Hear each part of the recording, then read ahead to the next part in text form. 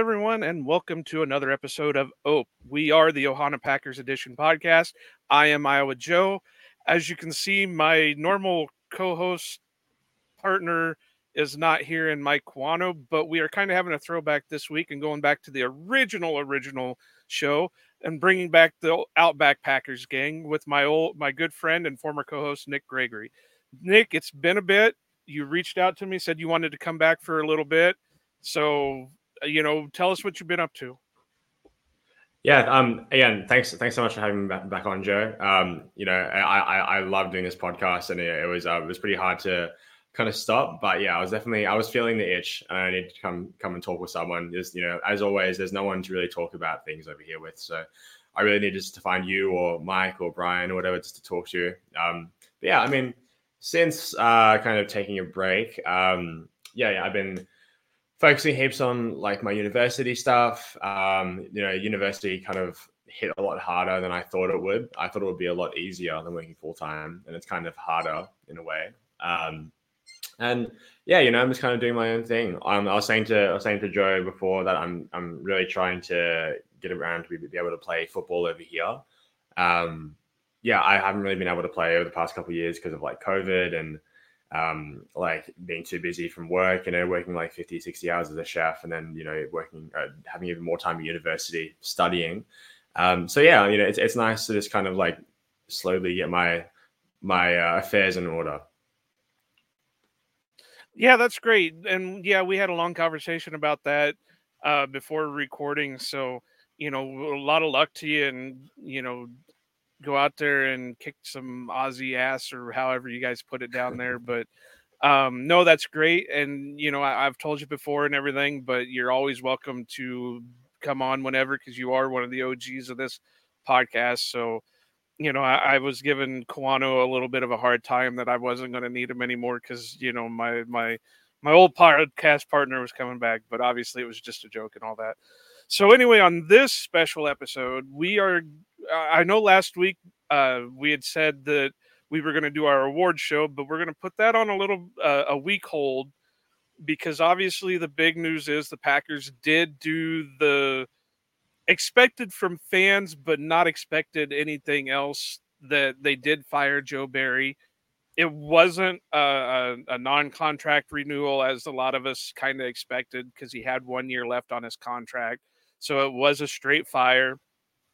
Obviously it was a hard thing for Matt LaFleur to do, being that they did know each other. They were friends, but I'm glad that they realized something needed to be changed.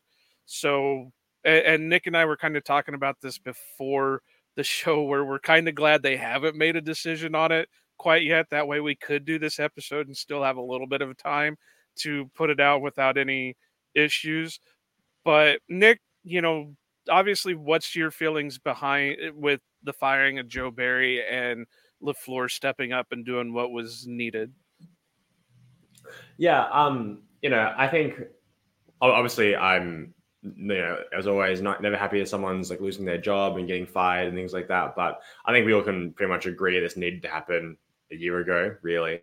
But I think people, it's really easy for people to forget that Matt LaFleur was one of the youngest head coaches in NFL history when he was hired. He was not like, he was not some super experienced guy. He'd barely been a coordinator for a few years. He's still learning on the job. And I think, it's a really important for him, especially in the NFL, where he would have gotten to where he was, because he was friends with Sean McVay. He was friends with Kyle Shanahan. Right. He also benefited from the same systems that helped Joe Barry get to where he was as a defensive coordinator for the Packers. So, I'm sure he probably felt like he maybe owed him, and, they're obviously close personal friends. And I think, it's a tough lesson for him to learn that, maybe he did have a wasted year or two in there that was because of the defense, or, they didn't get to where they could have been because of the defense. And I think that this is a sign of him kind of realizing that, there is a certain way you need to act when you're the head coach, and you need to really take control. And it can be really hard. It's really hard to work with people that are you're good friends with, especially when they're not meeting the expectations of what you need from them. So, hats off to him. And yeah, he is learning on the job. And, the good sign is that, his play calling has gotten better. this year, I mean, was outstanding. The progress and the player development was something we hadn't really seen as much in season before. Yeah, I think it's just a really great sign to Matt LaFleur's growth because I'm really, a really big believer, but there are going to be more mistakes. There are going to be more frustrating moments, and there's going to be probably another shit hire or two down the line. He's young, but I do have confidence that he will learn, and this is a step in the right direction. And I'll be honest, I'm surprised there hasn't been more moves on the defensive coaching side. They did also fire the strength and conditioning coordinator, Chris Gizzy or however he pronounces his name. That could just I know, and I wish I could go back and find out who tweeted it, but somebody said that the strength and conditioning for the Packers is kind of archaic compared to some of the other teams in the league.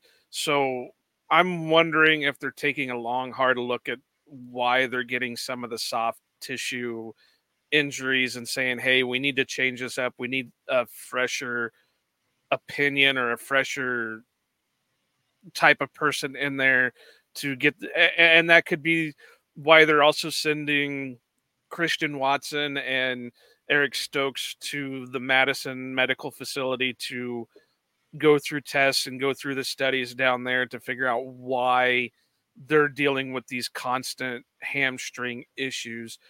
But yeah, I mean, I don't want to, I will never 100% celebrate somebody losing their job. It sucks, whatever. But a little bit of me is happy that, like I said, he did finally figure out we got to make a change. Otherwise, this team isn't going to move forward. That he realized that Joe Barry wasn't the guy that he needed to have the defense take that next step, considering all the talent that is on that defense. So, it's a sad day for Barry, but it's also a happy day for the Packers in knowing that we're going to be able to move forward. And like you said, there are going to be some, shit hires here or there. And again, I'll repeat, I'm surprised there wasn't more moves. As much as I hate talking bad about a former Hawkeye, I think Jerry Montgomery needs to be moved on from. The D line really hasn't been up to par.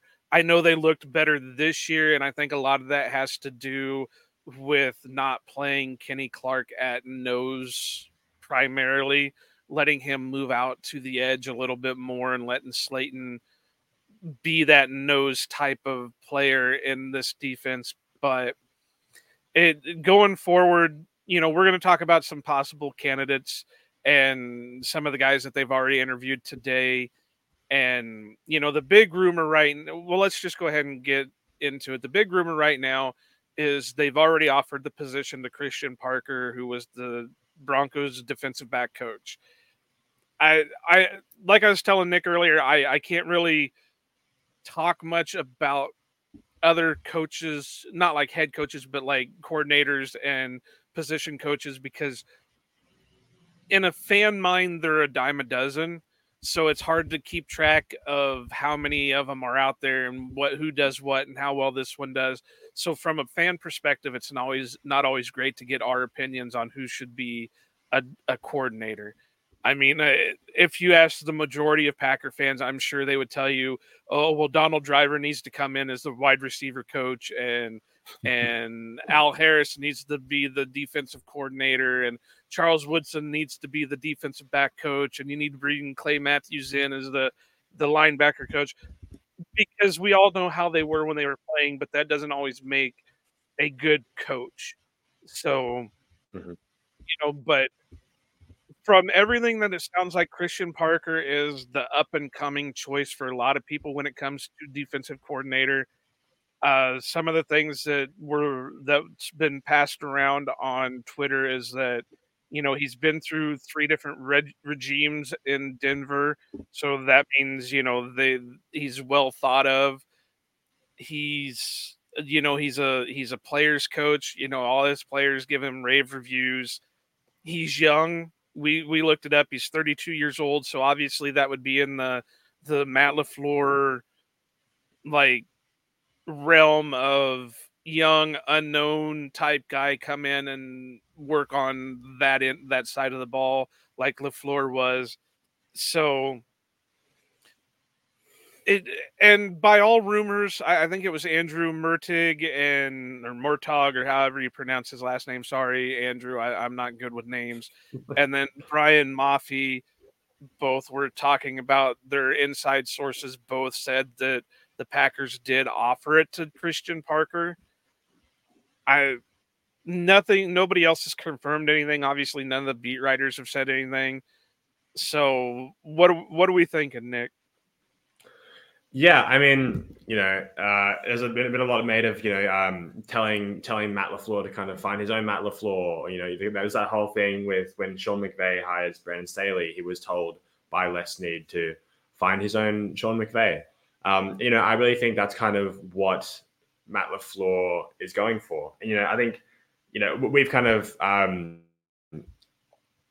ranked a lot of these guys actually based on their age.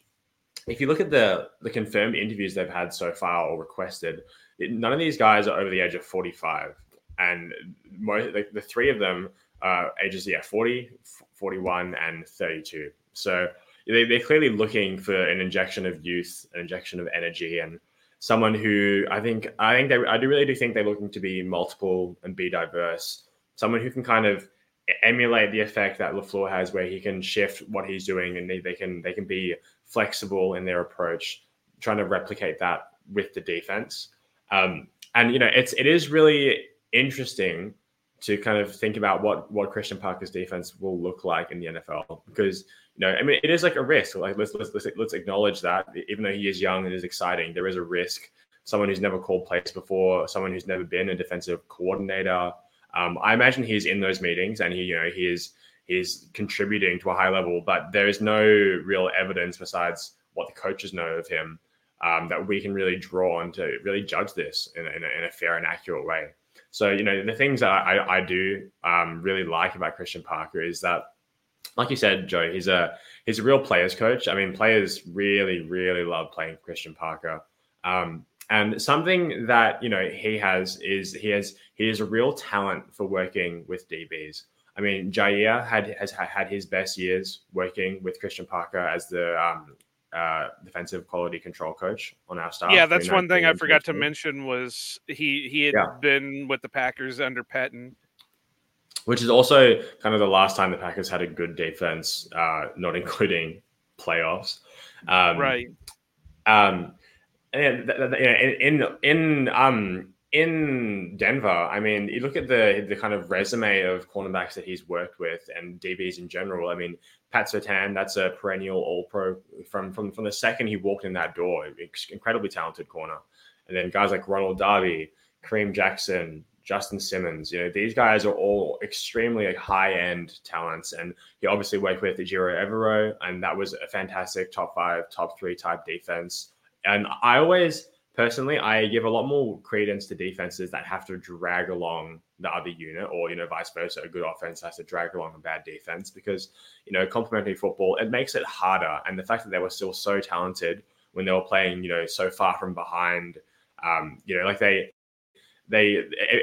me, that's really impressive. The fact that they maintain their success. And also, as a player, I imagine it would be pretty exhausting having to deal with a shit offense the entirety of the season, kind of knowing that your efforts are most likely not going to be rewarded. So, I do really value that, his ability to kind of communicate resilience and good technique and consistency across the course of the season. And there was a snippet that was put up yesterday of an interview of Christian Parker where he was kind of breaking down the details of the coaching and stuff. And a lot of sources have kind of highlighted his ability to adapt. And, the fact, like you said, Joe, the fact he's worked on the 3 different systems, Vance Joseph, Mike Pettin, Ejiro Evero, they're all like distinct. They're all kind of, Rex Ryan tree, Fangio tree. They're all very, very different. And I think his ability to kind of shift priority and keep that buy-in from the players, again, this past season, the defense was pretty awful to start the year. They lit up that big 70-point burger. But then as the season went on, they actually did get quite a lot better. Again, that's a big ups from me. But as far as what he will actually look like, it's pretty difficult to predict because we really just don't know. Yeah, there's no way to tell on anything. And I know some people, I mean, a lot of people are liking the age factor, but some are also looking that he was, he is a Pettin uh prodigy. And well, Pettin didn't do much for us. Well, yeah, Pettin did what he could with what he had. Now, was Mike Patton great? No, but he still had better seasons than like a Joe Barry and that. But like you said, it's a Rex Ryan tree. And it's not going to change the Packers scheme up too much. It's still going to be reliant on the things that the Packers defense has been relying on for the last, you could probably say 6 to 10 years.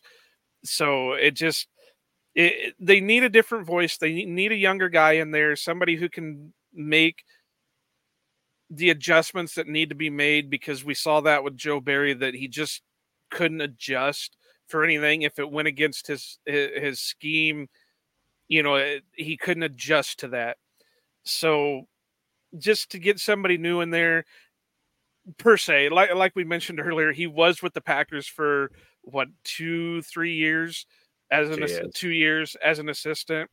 So they do know him. They do know what he's like.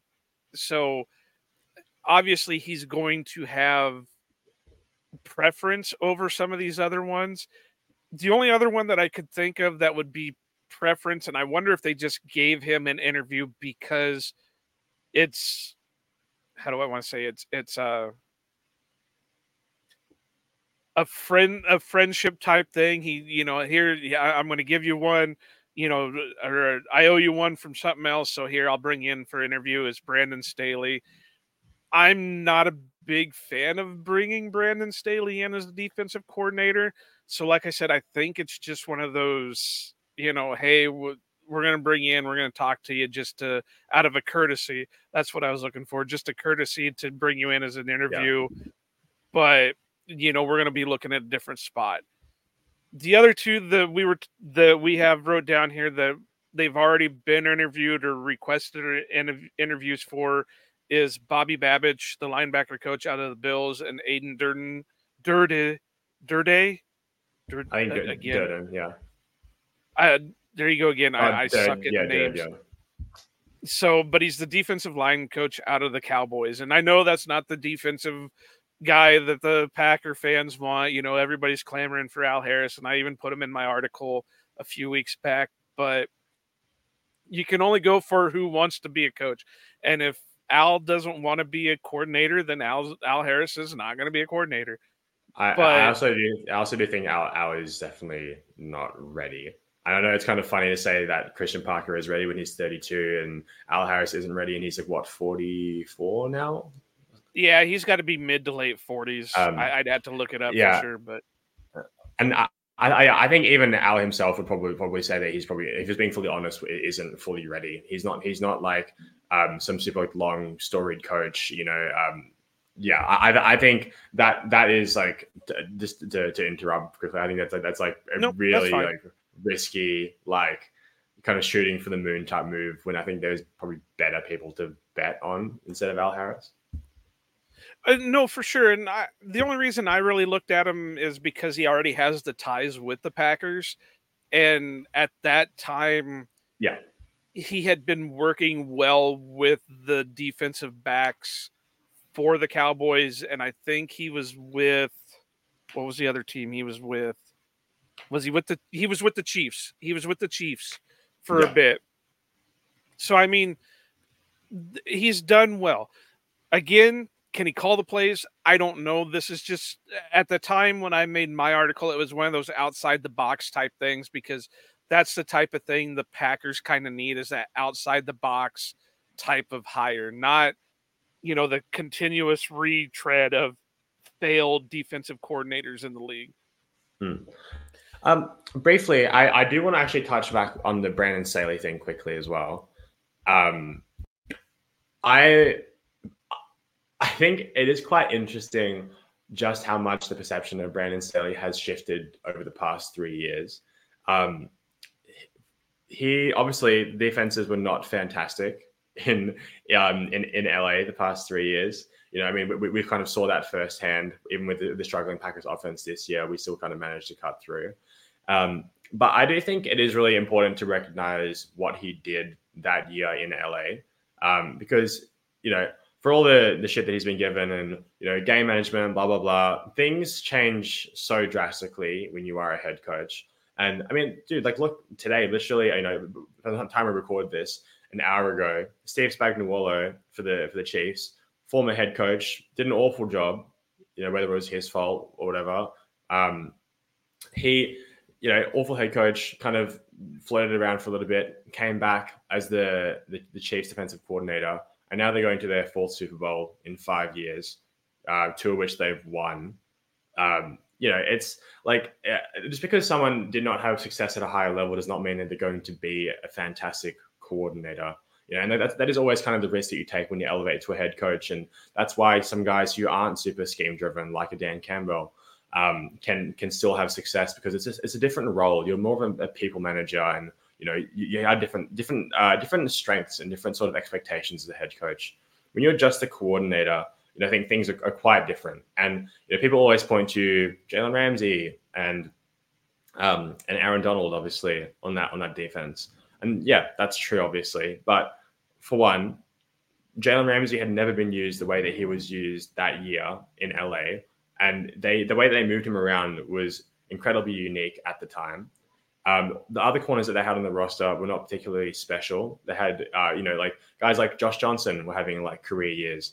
The linebackers were playing above expectation. Hashtag thank you, Joe Barry.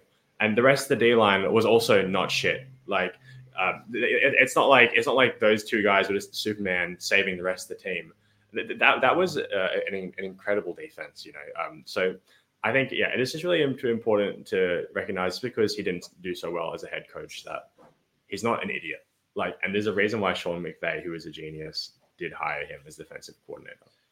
Well, and I don't necessarily think he's an idiot, and I don't think I'm necessarily, in my opinion, I can't speak for everybody else, but in my opinion, it's not that I think he'd be a bad coordinator. It's just I think we would still be seeing a retread of what Joe Barry was doing here.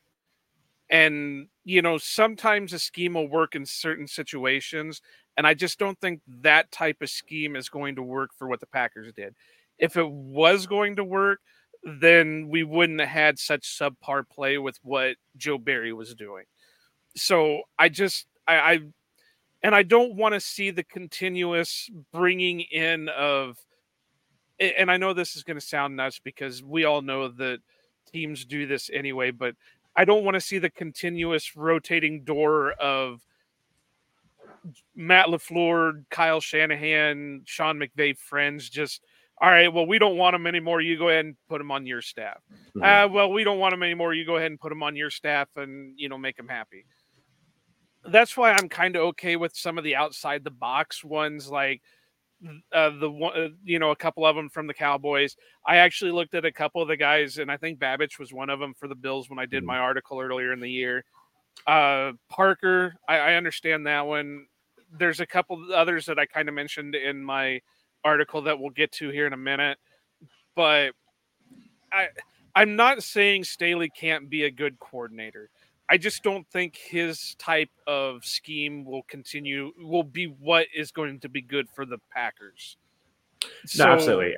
Yeah, I think, yeah, I don't think that you were saying he was going to be a bad coordinator. So I think I was more projecting to the rest of what I right. And I was just giving my view of it. And I think some other people's view, not necessarily all of Packer fandom, but some other people that I've talked to when it comes to defensive coordinators. I think even Kawano said the same thing, that it would just be another Joe Barry type scheme, which is not what this Packers group is built for. Well, so, yeah. Like scheme wise, it definitely would be like quite similar. I do think it would be probably like a little bit better. And I also just think, yeah, like the way they've drafted, you know, I think me and Kwan have talked about this as well. Like the way they have drafted is not necessarily kind of the best for what their system is, which is also kind of a bit weird, the disconnect from Gutekunst to the defensive coordinator.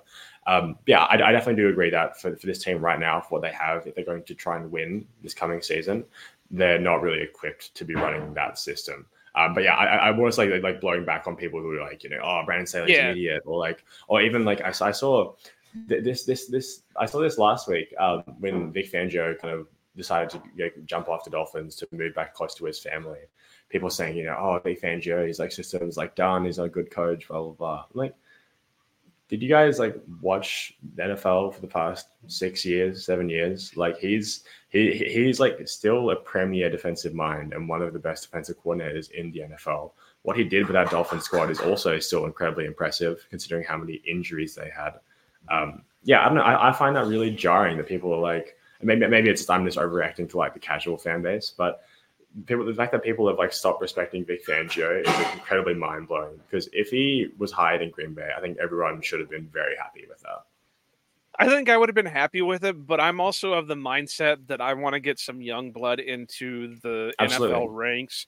And even though I don't like the team per se, I wouldn't have minded if they would have took a chance on like a Jesse Minter from Michigan, even though we all knew once Harbaugh took the job with the Chargers that he was going to pretty much kind of poach all the coaches he could from Michigan.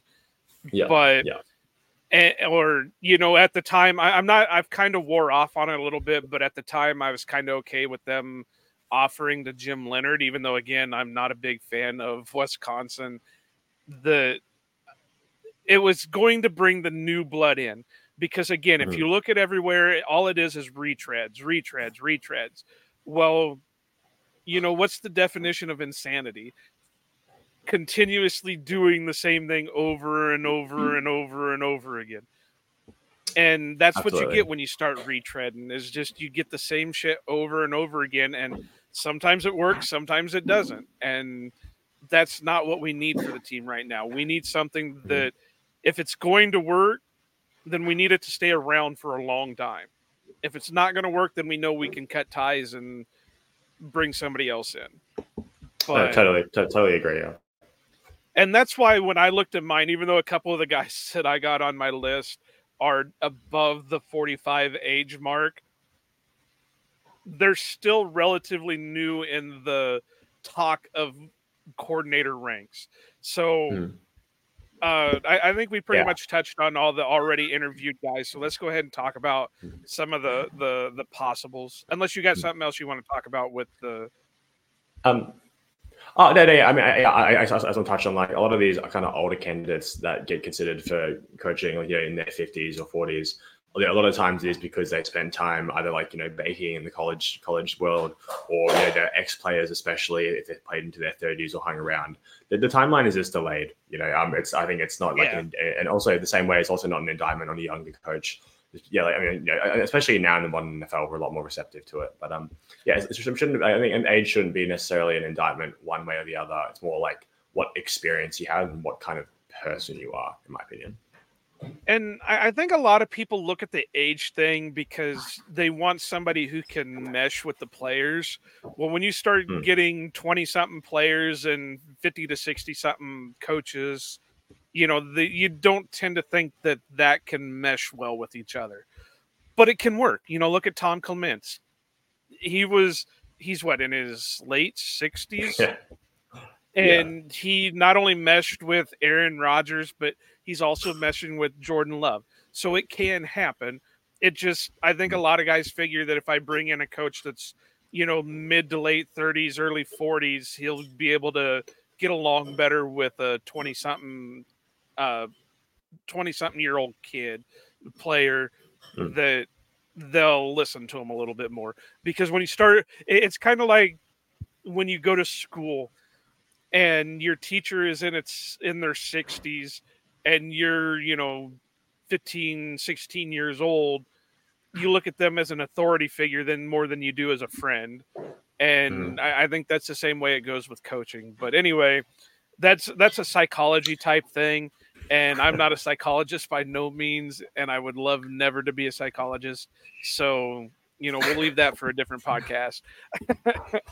But anyway, yeah, and I'm not doing that. I don't get paid enough to even mess with psychology.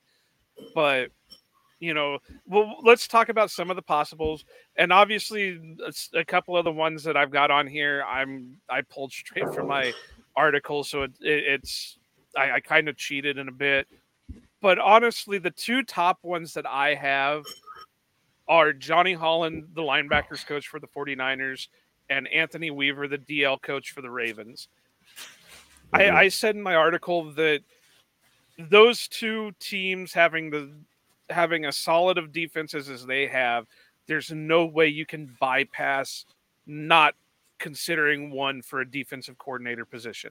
Unless it's a situation like Al Harris where I don't want to call plays. Then you can't force it onto him, whatever. But Anthony Weaver, if I remember right, has had experience as a defensive coordinator. He's also been a position coach for a long time, and I think right now with the Ravens, he's even the assistant head coach. Assistant head coach. So, yeah. So he's got tons of experience for only being 43. We made sure to look at ages on some of these guys to kind of fit them in with our thing. So 43 years old. I liked him a little bit more as beings that he was a defensive line coach, because that's one of the things that's really hurting the Packers right now has been that defensive line play. So if we can get somebody in there with a little bit more of a defensive line type mentality, then it would help us out. And I'm still also banking that they won't get rid of Greg Williams, because I think Greg Williams has done a hell of a job with the defensive backs that he has been dealing with this past season.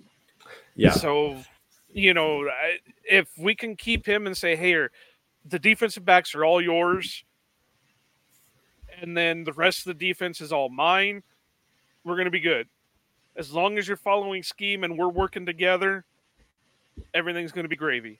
So that's what I kind of thought with Anthony Weaver. And then Johnny Holland, again, kind of like I said with Al Harris, he's got the Packer ties. He played for the Packers for a long time. He is in the Packers Hall of Fame.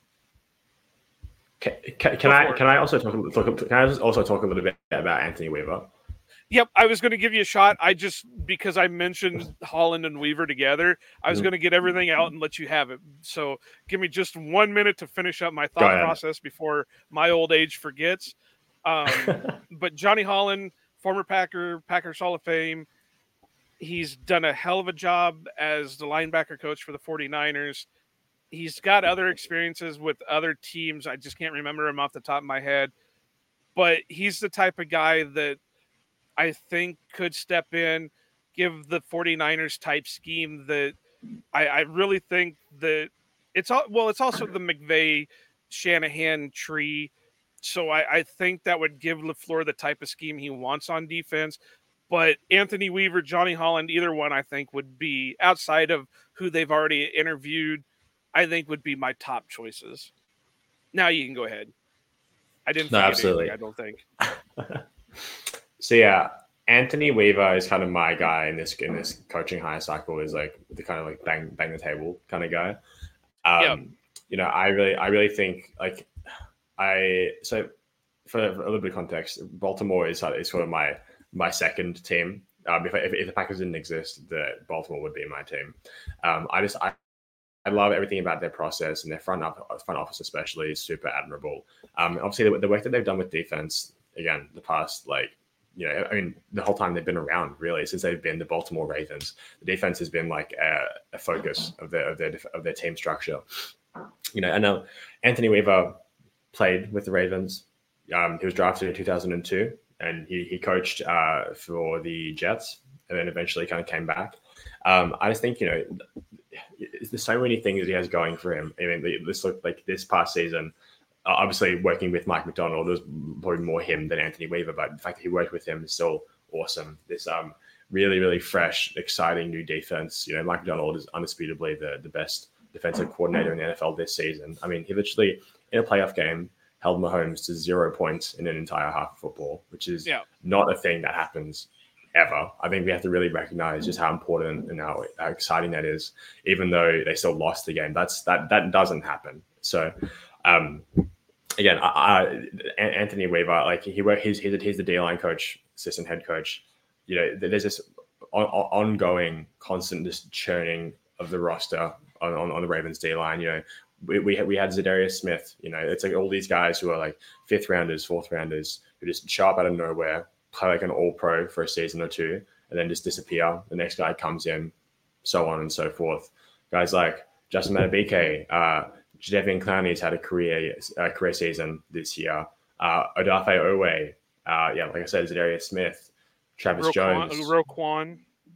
Yeah, sure. And like Broderick Washington, all these guys who play for the Ravens are just so talented, and I love the way that they play as well. These like big guys who like super effective pass rushers, but also very, very disciplined. Something everyone in the Packers struggles with, except for maybe Preston, and that's because he played somewhere else first. Right. That's kind of Rashawn's biggest weakness by a long shot, is his lack of discipline when rushing and kind of refusal to set the edge in the run game.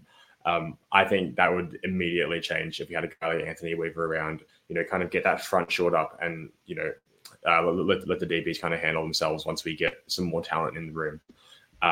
But yeah, it's a guy who's like has proven success. Again, Baltimore, for my money, the best defense in NFL this season. I have a few stats here. In the previous 2 years, they have the second best run defense in Baltimore by yards per game, second best third down defense, and the fourth overall red zone defense. And that's just in his time when he came back from coaching with the Jets. I just think his resume is super impressive. His experience. He's an assistant head coach, which I think that LaFleur will really value. And the only reason I can think of why they're not interviewing him already is because they literally weren't allowed to until about an hour ago. So I really would have a tough time believing they don't interview anyone from the Baltimore sort of regime, especially coming off a strong defensive season. Yeah, and we talked about that before starting to record. That if I remember right, the rules are that if the team's still in the playoffs, that they can't interview for another position. But I could be wrong. I don't know.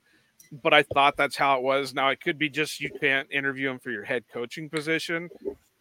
I'm not 100% sure on it. But and the thing about the Baltimore tree is, unless, and again, I could be wrong. I am wrong 9 times out of 10.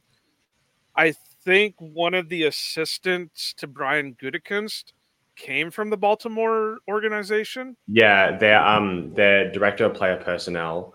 I always forget his name. He's been with the team I can't think of it the whole either. time Gutekunst has been here. Yeah, and that's the reason. And I think that's part of the reason why they were able to sign some of the former Ravens that they have, like Zadarius and that. But I think that would help in Milt Hendrickson. That's it. There you go. That would help facilitate maybe bringing a guy like Weaver on board. So, again, the only reason we would think that he's not getting an interview is because they were in the playoffs still. But what are you thinking about like Johnny Holland, like I mentioned? Yeah, again, like very, very strong resume. He survived a few different regimes as well.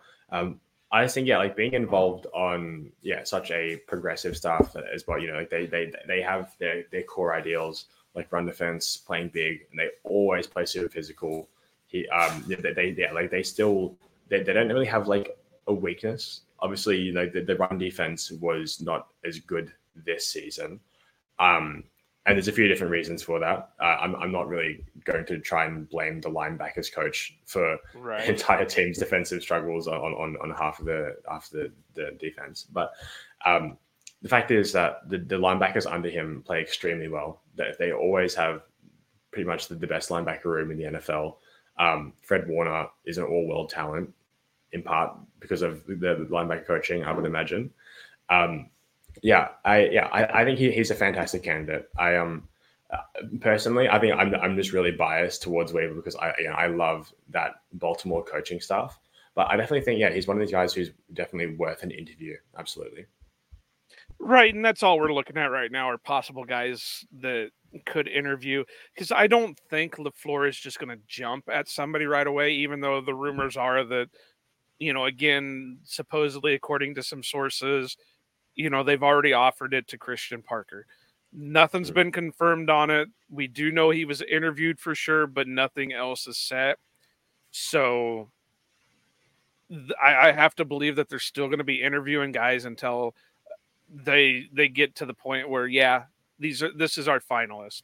So uh, the next guy, and I've got to look back at my article for my information on him, is Jason Tarver, the linebacker coach out of the Browns.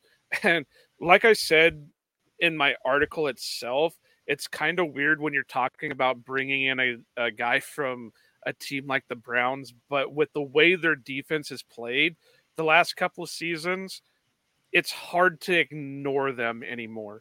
Yeah, the team overall hasn't been great. Yeah, they've been making some questionable decisions with some of their personnel. Deshaun Rapist Watson. Um, Mm. so there are some things to kind of question with them, but you can't put that on everybody with the coaching staff. And I'm trying to get my website up here. I'm unprepared. Mike Kawano, and as you know, as my former co-host, I always put the preparedness on you guys. I just came in and bullshitted. Um, but he comes from the Jim Schwartz tree, and I think that's the biggest thing right there. Is Jim Schwartz has been one of the top coordinators in this league for a long time. He was on the Super Bowl team for the Eagles. He, even though as a head coach he wasn't great with Detroit, they still had a lot of good defenses there. The Browns, again, they've had a lot of good defenses the last few years under Schwartz. So it's not out of the possibility to dip into it. He 19 seasons in the league as a coach, third as the Browns linebacker coach. At the time of the article, and I don't know if you have the stats up right now where you can look, but at the time that I wrote the article, the Browns were 11th in rushing yards allowed, first in passing yards allowed, and 12th in points allowed. So right there just tells you that they're way above what the Packers were for most of it. And he spent 3 years with the Raiders as a defensive coordinator, and they ranked, what was it? They ranked 10th in yards per carry. And he was a longtime coach with the 49ers under where he crossed paths with Shanahan. So there's a little bit of crossover there between LaFleur's tree that he came from and where Tarver came from. So you'd have to believe that he could help with the discipline like you're talking about from Weaver beings that, how much more discipline can you get than a Jim Schwartz led defense? Yeah, so I think this is an interesting one. I think obviously Jim Schwartz himself won a Super Bowl with the Eagles 2017.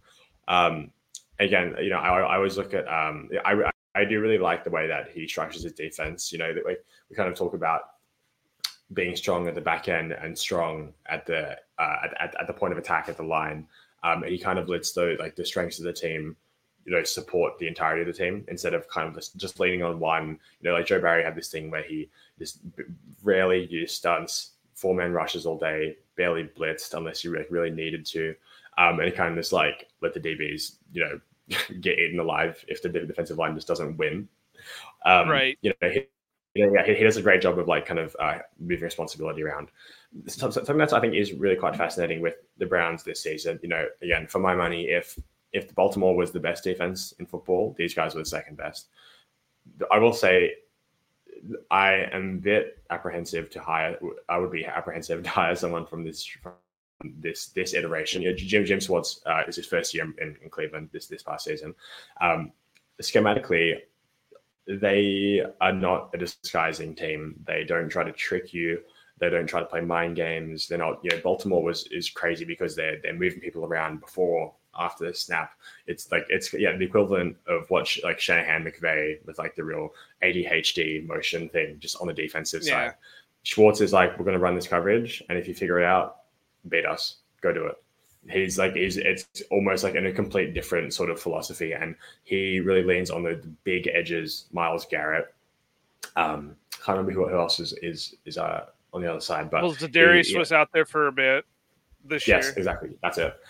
He really leans on yeah, like I said, like the point of attack to kind of squeeze those guys, but he's not really doing a lot of innovative stuff, sort of schematically. Um, I think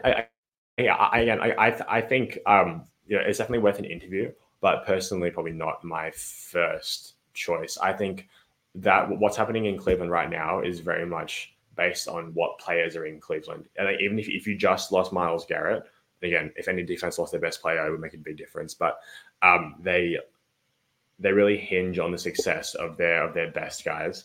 And I'm probably personally I'm more interested in a team like Baltimore that it's really like a sum of their parts. So greater than the sum of their parts. You know what I'm saying? Like Right, they right. don't like Baltimore has also consistently had so many injuries to deal with. Even in the game today, Marlon Humphrey was in and out, and they're still super stout, super creative. Whereas Jim Schwartz, it's really like he leans into the strengths of his players. I think it's definitely worth an interview, but probably not my first choice.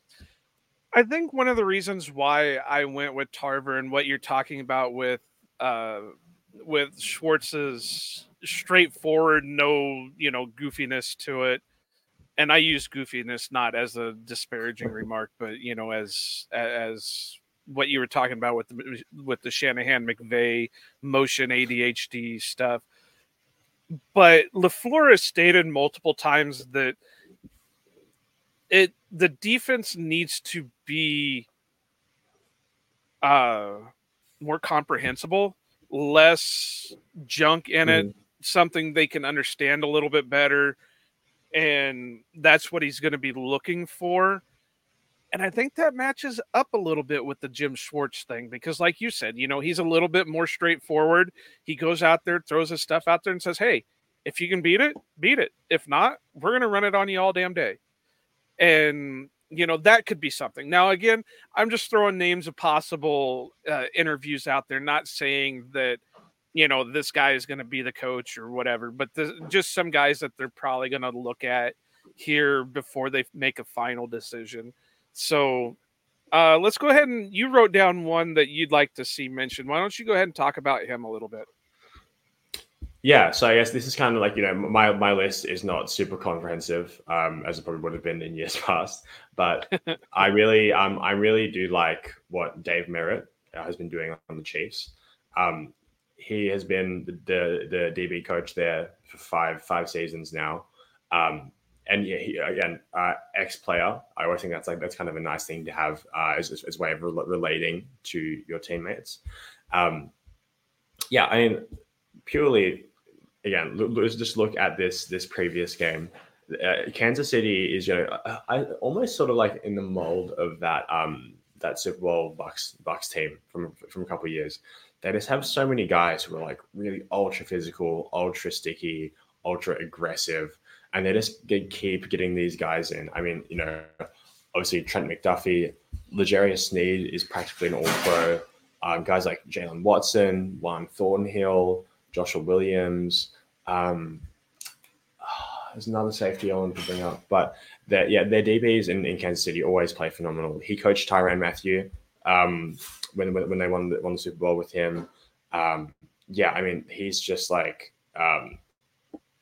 really has a fantastic track record in the modern NFL, and kind of again, it really caters to what our DBs probably should be doing. That weird sort of disconnect between the defensive coordinator and the drafting process. We had all these guys who are really physical, sort of man type corners: Valentine, Stokes, Alexander, less so Douglas when he was here. But yeah, these guys who really kind of thrive off of contact.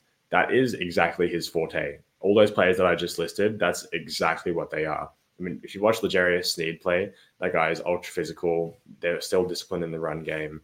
Very, very like smart with their hands. They're not really like a super ultra penalty heavy DB room, even though they're still very aggressive. I think that's probably like one of the best ways to utilize the talent that we already have on the roster. And some of these guys coming up, like God, I'm terrible with the draft this year as well. There's that corner. His name starts with a T, I think.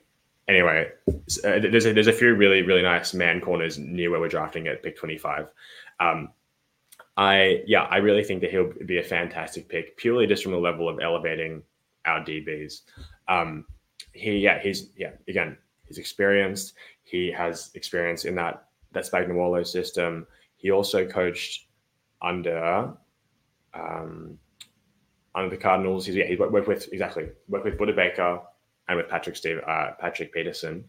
I just think like as far as a track record of like proven success, multiple different years with multiple different levels of talent, he consistently has shown the ability to elevate the players that he's working with, which is something that we really have not had for a long time in Green Bay. I don't know how much you know about him, Joe, but he's one of those guys I don't think is absolutely worth an interview. Yeah, I really don't know much about him. I do know what you're talking about with that Chiefs defense. You know, the issue that I have with the Chiefs defense in a way is they run kind of like I'm going to go with match it up to like the Pettin defense where they're hot and cold. One game they're going to come out and just like they did on today, as of recording today, they did with the Ravens where they just come out and just dominate the world and doesn't. But then like the next day they're giving up a shit ton of cheap yards and points and shit like that. So that's my only drawback. But I can't blame him. It could be the players. It could be injuries. It could be whatever. I don't, like I mentioned at the beginning of this, I don't follow a ton of coordinators and position coaches to know what the situation is. I know more of them on the Packers just because, hey, we're a Packers podcast, we're Packer fans, we know a little bit more of them. So, but other than that, I'm not really up on most of them. I suppose if I really wanted to, I could sit down and learn some more just to be more knowledgeable. But yeah, just looking at him real quick, he had like a 27 year, or he's been in the NFL for 27 years. 4 of them was the player. And yeah, you mentioned it all. He's worked with some of the top, top DBs in the league. He was with the Giants when they had Antrell Roll, Landon Collins, Dominique Rodgers-Cromartie, Janoris Jenkins. He was with the Jets for a while. He, stuff like that. So he's been around a lot of top guys. The big drawback, depending on what we're viewing as criteria for LaFleur's search, is age-wise. I think what we put down, he's 52, so he's a little bit above that 45 mark we've seen so far. So hey, give him an interview. And one thing I talked about with you before recording is there's something going on weird with the KC coordinators where they're not really getting looked at like a lot of other teams' coordinators. Look how long it took that Eric Benini. I said it perfect before we started recording, and now I'm going to flub the whole damn thing. But yeah, that one. And he made a lateral move. He didn't even make it as a head coach yet, and he wasn't really getting honest interviews for head coaching. Matt Nagy, he was a failed head coach for obviously the Chicago Bears and went back. Now he's doing good, but you're not really seeing any interview type things for him. Spagnuolo, same kind of way. There's other coordinators in that you're not really seeing getting that involvement. So it makes you wonder, are these guys just saying, hey, I don't want nothing to do with it. I'm right here in Kansas City. We're winning all the time. That's what we want. Or if some of these teams are just saying, we're not going to touch them. So there's something there that's kind of, and there's some kind of bias. There's some kind of taint to them. I don't know what it is. It just, and I'm not saying that they're bad. It makes me wonder what's going on that no other team in the league is really kind of wanting to do anything with them. So yeah, I think the Chiefs definitely have. I will say from a coaching perspective, they definitely have like a sort of like magnetism about them. If I was a coach and I wasn't like pushing to become a head coach, or if I was really trying to maximize my learning experience, I would absolutely stay with the Chiefs as long as I possibly could. I mean, Right. they're proven to be successful. This was supposed to be their down year, and they're playing Super Bowl in 2 weeks. So, Right. like they're always going to be good as long as they have Andy Reid and have Mahomes there. And the fact that Spags is content to just sit happy where he is when he could probably go out and contend for a head coaching gig somewhere else. I think really speaks to the strength of culture they have there. And yeah, like people don't feel like they need to get out of there as soon as they can. They don't feel like it's a temporary thing that they can keep learning and keep growing as coaches, which I think, sucks for the rest of the league, but good for Kansas City. Right. And that's why I said it. It's one of two things. It's either the other teams in the league don't want to touch them with a 10-foot pole, or the coordinators and the coaches on the Chiefs are just telling other teams, no, we're staying put. We're good where we're at. We'll probably stay here until Andy Reid decides to retire. And it's one of two things. It has to be one of two things, because I can't see any other issues there. So, if they can interview him and he wants the job, I would be more than happy with it, because he does have the experience, and it would be interesting to see that Spagnuolo type defense on the Packers with the talent that they currently have. So I've got one more I want to talk about, and I get shit for and I didn't even put it on the notes, so Nick really doesn't even know which one I'm kind of mentioning right now. But I keep getting shit for it. But I don't understand getting shit for it when everybody else was happy to say that they wanted another person that was basically the same thing. I mentioned interviewing possibly Steve Belichick. Now, everybody and their little brother was throwing out, "Oh yeah, Bill Belichick's getting fired. We'd love to bring him in as our defensive coordinator." That was never going to happen. I honestly think with Bill, it's either I'm going to get a head coaching gig or I'm retiring. There's no demotion. It's going to be a lateral or nothing else. But I don't see any reasons why. And I do. I get sour looks every time I bring up Steve Belichick. A lot of the reason is because of the whole tongue wagging type thing that he did, whatever. But then they fail to remember that Jordan Love does the same shit every other game when he's really concentrating on shit. But you can't deny the success that the Patriots have had on defense. And a lot of that is the Bill Belichick situation. And why not, if you want one Belichick, why not take the younger Belichick that's possibly going to stay for a lot longer than the older Belichick? I just think that I really think, again, if I was in the league, I would just try to interview as many people as possible and to surround myself with as much opportunity as I could. But I don't know. I think probably it's just because you're trying to chase things in the wrong direction, in my opinion. I just think what happened in New England was like it's. I don't think that that'll ever happen again. I think no, the way that Belichick, the control that he had over the entirety of the team, and the continued failure of just about every other coordinator who left that team. I just think, and also the fact that one of the only reasons why Steve had the job there was pretty blatant, that it was because of his relation to Bill, in my opinion. Look, I'm sure he probably does have a fantastic defensive mind and a good head for football. I just think, as far as a DC candidate, I don't think we've really seen enough from him as an individual coach to really bank on hiring him or any kind of replica of Patriot style success. Also, because the Patriots are a team that continually evolved. They played football in several different distinct eras, besides rule changes and player changes, etc.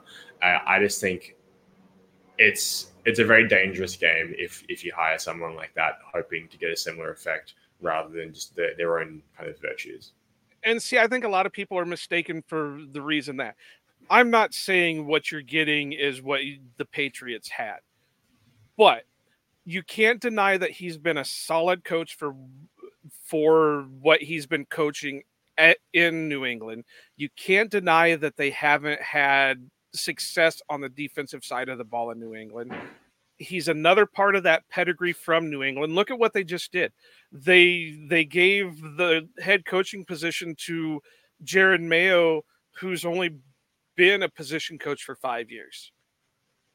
So, Sure.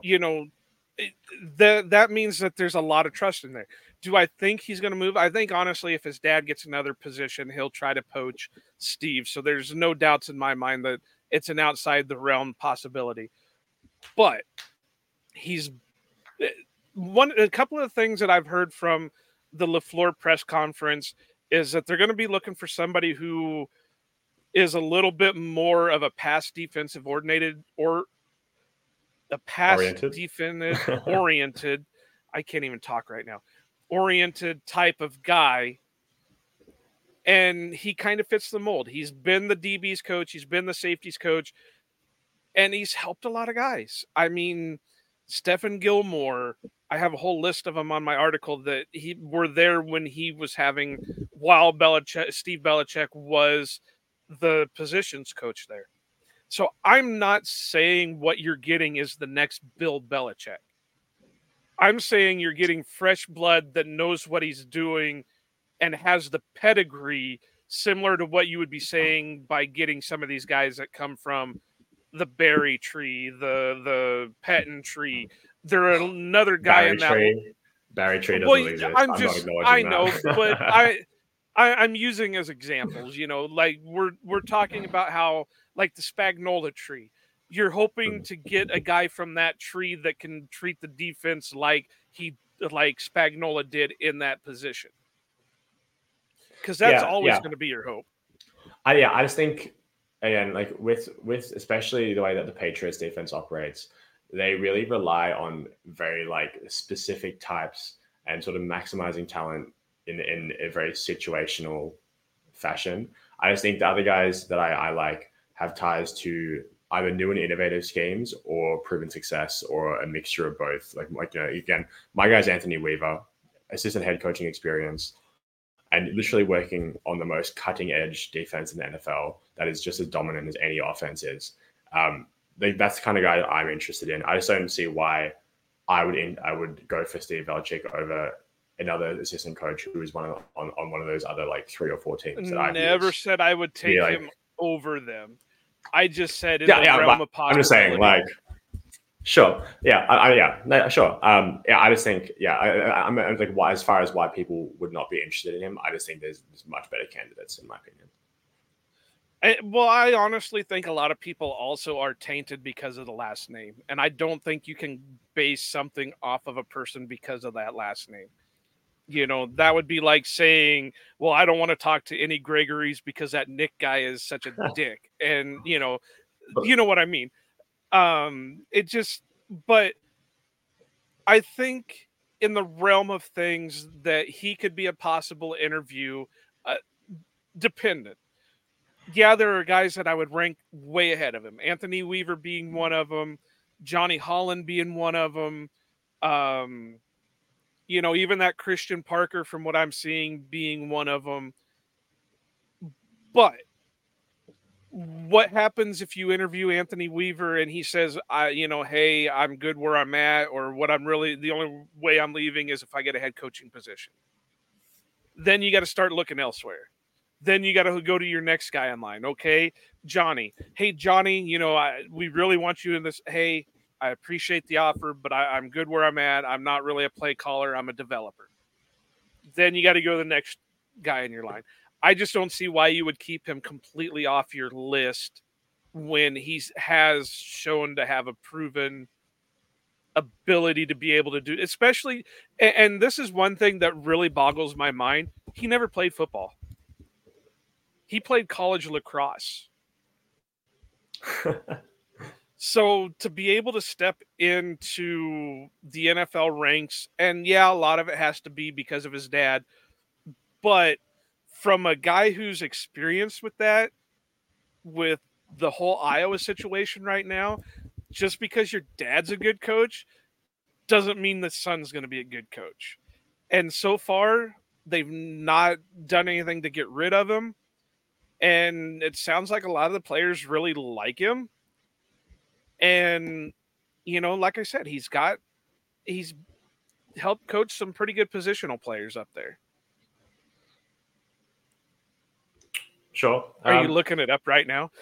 I'm trying to get more familiar with what he's done recently. Yeah, I don't know.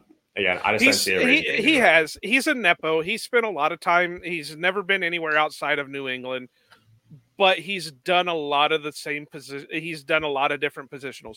I think he started out at linebacker, then he moved to the safety ranks, and then he kind of went into the. I think he just became the defensive assistant.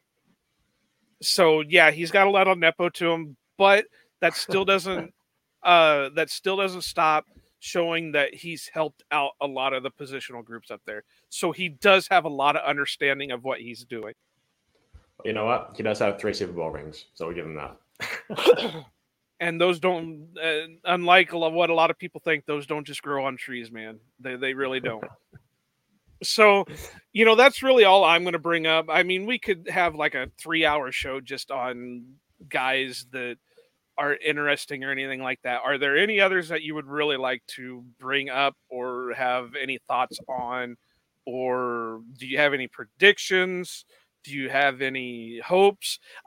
There's one thing I did forget to mention, that 2 or 3 of the guys that they've already interviewed have 4-3 backgrounds. I think it's the guy from the Cowboys and Babbage from the Bills have 4-3 backgrounds. And that's got a lot of people thinking that maybe LaFleur is open to switching the defense to more of a 4-3 front, which I think in a way would help out or would suit better some of the players that are on the team, but I don't think they'll make a full switch. But anyway, like I said, do you have any other thoughts or any other guys you want to bring up or any last opinions? I guess more just like speaking in broad strokes, with the 4-3 thing, I just think in today's NFL, it's not really like it's not really a thing. Like it's not like you don't define a coach's scheme by whether they're running a 4-3 or a 3-4. I mean, like, nickel is basically base now, so it's really like, I just think that's a bit of in my opinion, it's a bit of an outdated classification, because it's really just based on who you have in the room. I think, technically the Packers kind of have enough guys that can play inside that you probably want to play some kind of variation of a 4-3. They still don't really have a true reliable nose tackle to be at the center there. But yeah, whatever. I think with, I talked a lot about this when I was on the pod originally, but I think people get really caught up in like, oh, I like this game and I like that game and whatever. Again, I said some similar things earlier, but I think what you really should be chasing is guys who can just effectively communicate, because, obviously you do want to be involved in a good scheme, and especially in the NFL, defense generally operates a couple of years behind offense, because offense is so much easier to kind of pioneer, whereas defense, you still have to be reactive and adaptive, where you can't really dictate as well. I just think people should not really be so attached to their priors. I really see like a lot of it, like, again, it's this strange like dismissal of the Fangio tree. And again, there's always going to be like bad coaches in every tree, every scheme. There's always going to be people who are just not good teachers or communicators. It's not an indictment on a particular system. Every system has strengths and weaknesses. It's more so the coaching aspect of it, I think. I think people just need to like, I don't know. Like, I think people should just have a bit more of a holistic view on kind of what's happening, rather than just being like, oh, he worked for this guy, so he's going to immediately be good because the guy he worked under was good, or vice versa, he'd be bad because the guy he worked under was bad. And like, I see it a little bit with Christian Parker even, and I'm not even saying he's my favorite candidate. It's because he was involved in that 70-point loss, which potentially was going to end up as the worst loss in NFL history. It's like, that like that is not an indictment on him at a personal level of his ability to coach. There's a multitude of reasons why that happened, things like that. Coaching, it's complicated. There's a human aspect to it.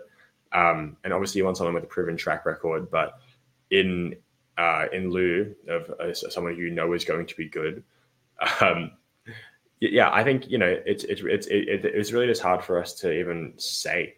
When it comes down to like personalities and communication and things like that, it's really hard for us to judge with the information that we have. I think just dismissing candidates outright who, based on based on your prior evaluation of things that you don't even really know that well, like their presence in the locker room, I think I don't know. I think it's like sort of a bit of a misguided sense of judgment. No, you're right. I mean, even Joe Barry, I don't think anybody ever gave a fair shake to just because of the taint that he had coming in.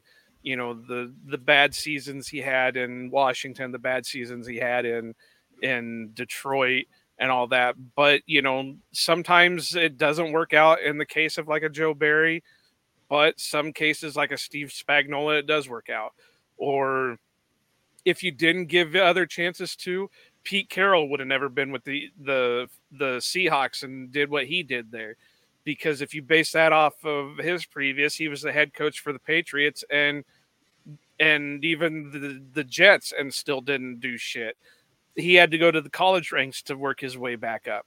So, it just, you can't just base it off of one thing or the other. You got to give everybody a fair shake. But nope, everything that sounds good to me. I think we had a really, really good conversation on the possibilities. Hopefully they don't rush into anything. Hopefully they can, take their time, get some feelers out, get an idea of what they're looking for, which I think it sounds like LaFleur has, with him wanting more of a pass oriented guy and a more simple approach to a defensive scheme. But Nick, is there anything you want to plug before we sign off here? No, honestly, yeah, I'm just happy to be here. Really, yeah, I mean, Joe, it was lovely to get to talk to you again. I'm not as sharp as I usually am with these things. This especially like I just finished working over the weekend, and that's when all the news dropped about the Christian Parker interviews and that kind of thing. So I haven't had a chance to be as on top of it as I usually am with my notes and stuff. But no, it was a great time. Had a good time. Well, Nick, it's always great to have you on. I'm hoping that we can get you on more often, just for old time's sake. Get that Outback Packers back again type thing going on. But I know you said you got some music coming out pretty soon. Is there anything with that you want people to look for? Or this is your time, man. Tell the tens of people what's going on. Yeah, I mean, I have my little band on Instagram. We're called Big Cat. Yeah, our current handle is bigcat.band. But yeah, I mean, we're going to be recording some stuff relatively soon in the coming months. But yeah, honestly, besides that, I'm just kind of doing my own thing and just chilling out. It's really funny being on uni holiday. I'm so used to this like Australian summer being my busiest time of the year. Years past to work like, this time of the year, work like 70-hour weeks or whatever. Like a couple of years ago, I had a streak where it was like 10 days in a row, about 100 hours. And that was like, that's kind of just what I got used to over the summer. And then now with uni, I've been on holiday from November and I don't finish my holiday until the end of next month. So it's a stark contrast. And it just feels weird to have this much free time on my hands. So yeah, I'm honestly just chilling. No, that's great. So be sure to check out Nick's Instagram for any of his upcoming music and to keep tabs on what he's doing over there. So I think that's a good place to end the pod. So be sure to check us out. Follow us on Twitter. I'm at Iowa_Joe86. Kawano is at Kawano Mike. Nick is at NicholasGRGR. The show is at Ohana_Packers. Be sure to follow the podcast. We are still like 24 away from hitting that 230 mark where we're going to give it, and I don't have it with me right now. I know where it's at, but the John Kuhn autographed 8x10, we still want to give that away. We still need to hit our mark. We're so close to doing it. So please be sure to like. Please be sure to subscribe. Please be sure to follow. Pass it on. Tell your people. Follow us until we hit that 230, and then let us give it away, and then you can unfollow us again. I don't care what you got to do. Just let us hit that mark. You can find the podcast anywhere you get your favorite podcasts, Spotify, Apple, Google Podcasts, if that's still a thing. All the other ones. You can also find the video version of it on YouTube. be sure to check out our website. We're hoping to have a lot more of the draft stuff coming up. We'll have like Miranda and Joey and myself and Mike and everybody else on there talking about the draft pretty soon. I've got some ideas for some other things coming out. The website is ohanapackers.org. If you have any suggestions, please be sure to send us your messages. You can DM us, you can tweet at us, you can send us emails, you can hit us up on the website. There is a section on the website. Let us know what you think, good or bad. We don't care. Let us know. But I again, Nick, it was great to have you on. This is where Mike would say, wishing you go pack, go, and aloha, but I'm not going to do it. We're going to have Nick finish it like we used to finish it, if Nick remembers how to finish it. So, Nick, give him a good old Outback Packers outro. You're muted. You just messed it up. You're muted. And until next time, guys, we'll see you later. Go Pack Go.